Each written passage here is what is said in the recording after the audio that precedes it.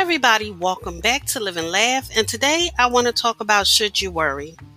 It's hard to let go of chronic worries, in part because our minds often tell us we need to worry about something, and that worrying is some way useful, even if we can't control the outcome. Notice if this belief is driving you or worry today, and give yourself permission to let go of unproductive trains of thoughts.